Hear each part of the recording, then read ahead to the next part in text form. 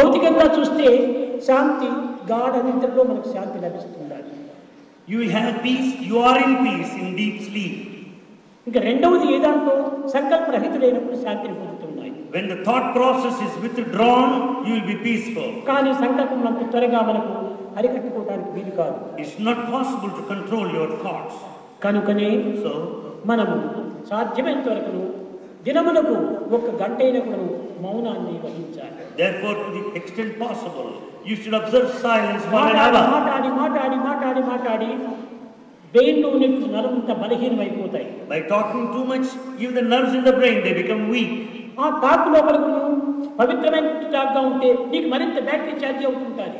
On the other hand, if our talk is highly sacred, it amounts to recharging your battery. పరనిందలు కానీ, పరదూషణ కానీ, పరచట్టలు కానీ మనం పలుకులుతూ ఉంటుంటే మన జీవితం మరింత అధోగతికి పారైపోతుంది. The scandals and rumors and the criticism, the vain talk will make you weak. కనుక ఈనాటి యువకులంతా మాటలు మొట్టమొదటి తగ్గించుకోవాలి. Youngsters today should talk less. అందులో ఉన్నటువంటి మాధుర్యం ఎంతో మీరు అనుభవించగలరు. You can experience the sweetness in talking less. ఎక్కడైనా సమాజం కూడా చూస్తే ఆ పిల్లవాడు చాలా మంచివాడు, ఎవరితోనో మాట్లాడు, చాలా క్వైట్గా ఉంటాడు అని సత్కీర్తిని పొందుతాడు. In society you will get a good name because they will say, here is the boy who is so silent. నేర్చుకున్నటువంటి వాడుగా ఉంటే నిరంతరం కూడా వడవడవడ వాగుతుంటారు. There are people who talk continuously, non-stop. అలాంటి వారిని చూస్తే కొంతమంది సమాజంలో కూడా వస్తున్నాడు ఈ వాయాడి అని వెళ్ళిపోతుంటారు. Then people will try to run away from you because you talk non-stop.